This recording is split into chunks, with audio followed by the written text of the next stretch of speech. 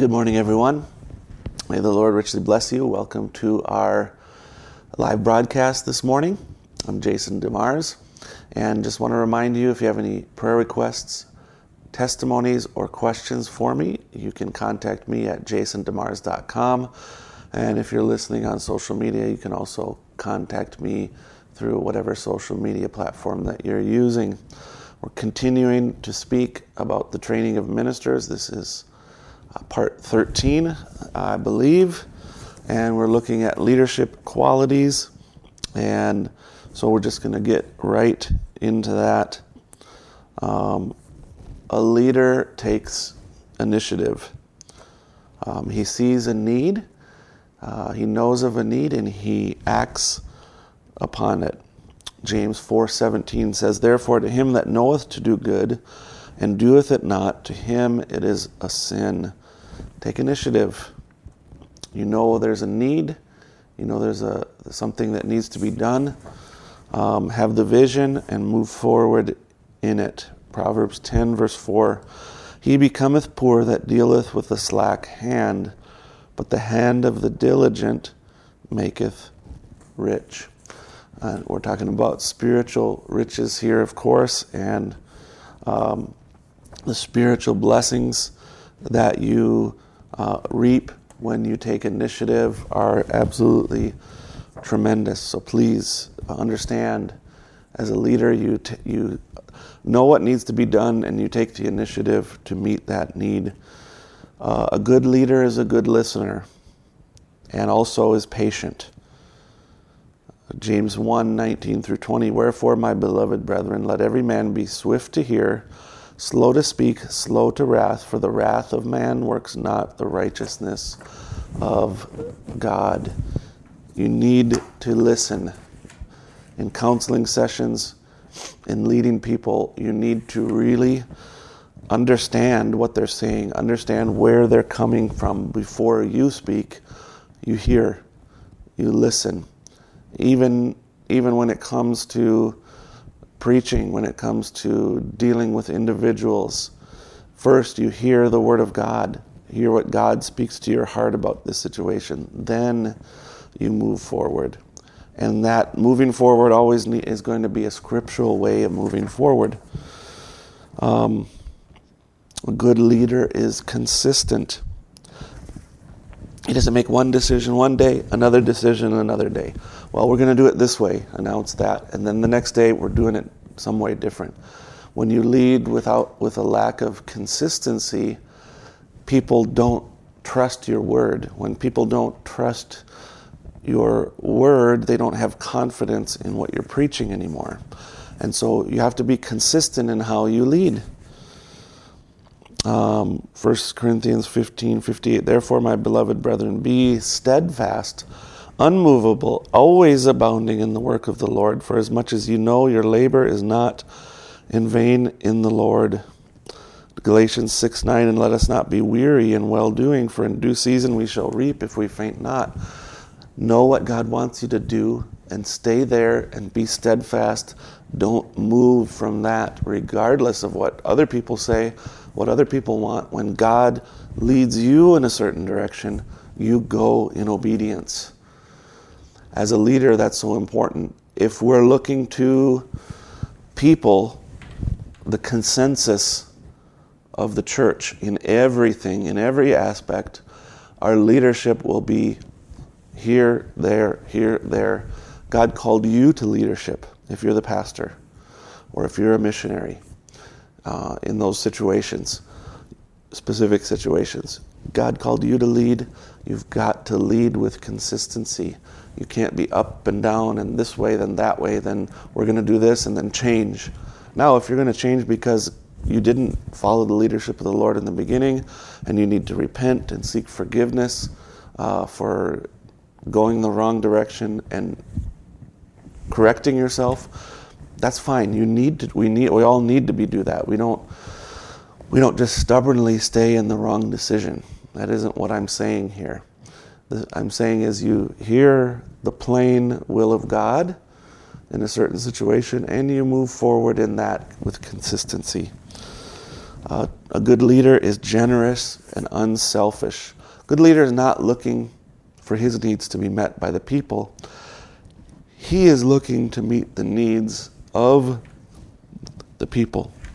2 Corinthians 8:9. For you know the grace of our Lord Jesus Christ, that though he was rich, yet for your sakes he became poor, that ye through his poverty might be rich. 1 Corinthians 10:24. Let no man seek his own, but every man another's wealth. How critical is that? That needs to be our heart and attitude of every believer, but it should be exemplified in the ministry. Let's look at that day on Calvary. Look what Jesus turned and said, insomuch as you've done unto these, did it to me, unto me. Unselfish life, not the second thought, not to think about it, but you're so dead to the things of the world and so alive in Christ and so walking on the highway that these things are just an automatic thing. You just do it. Not saying it, well, now would the Lord want me to do that? It's not that. You're just a part of him. His Spirit is in you and you act the way he acted. So there's that generosity and unselfishness, a life lived for others, not a life lived for self. Good leadership is correctable and teachable. It's not so stubborn that it doesn't listen to other people. Now, that doesn't mean we listen to every whim and decide and act on every whim that people have in the church or around us. No, that's not what it is. But when it comes to the Word of God, confronts us, and we've made an error or sinned against the Lord, we don't go into pride. We go into being correctable. Proverbs 16:18, pride goes before destruction, and a haughty spirit before a fall. Pride rejects counsel. 1 Samuel 15:19 through 20. Wherefore then didst thou not obey the voice of the Lord, but didst fly upon the spoil, and didst evil in the sight of the Lord? And Saul said unto Samuel, Yea, I have obeyed the voice of the Lord, and have gone the way which the Lord sent me, and have brought Agag the king of Amalek, and have utterly destroyed the Amalekites. So here, Saul is confronted by the prophet, and in his pride, he rises up and says, look, I did everything you asked. It rejected the counsel. What if he would have said, you're right, I repent, Lord, forgive me. David committed adultery, had a man killed, covered it up, took his wife to his house. Nathan came, told the parable, and at the end, David said, kill that man who stole the sheep. He says, you're that man. David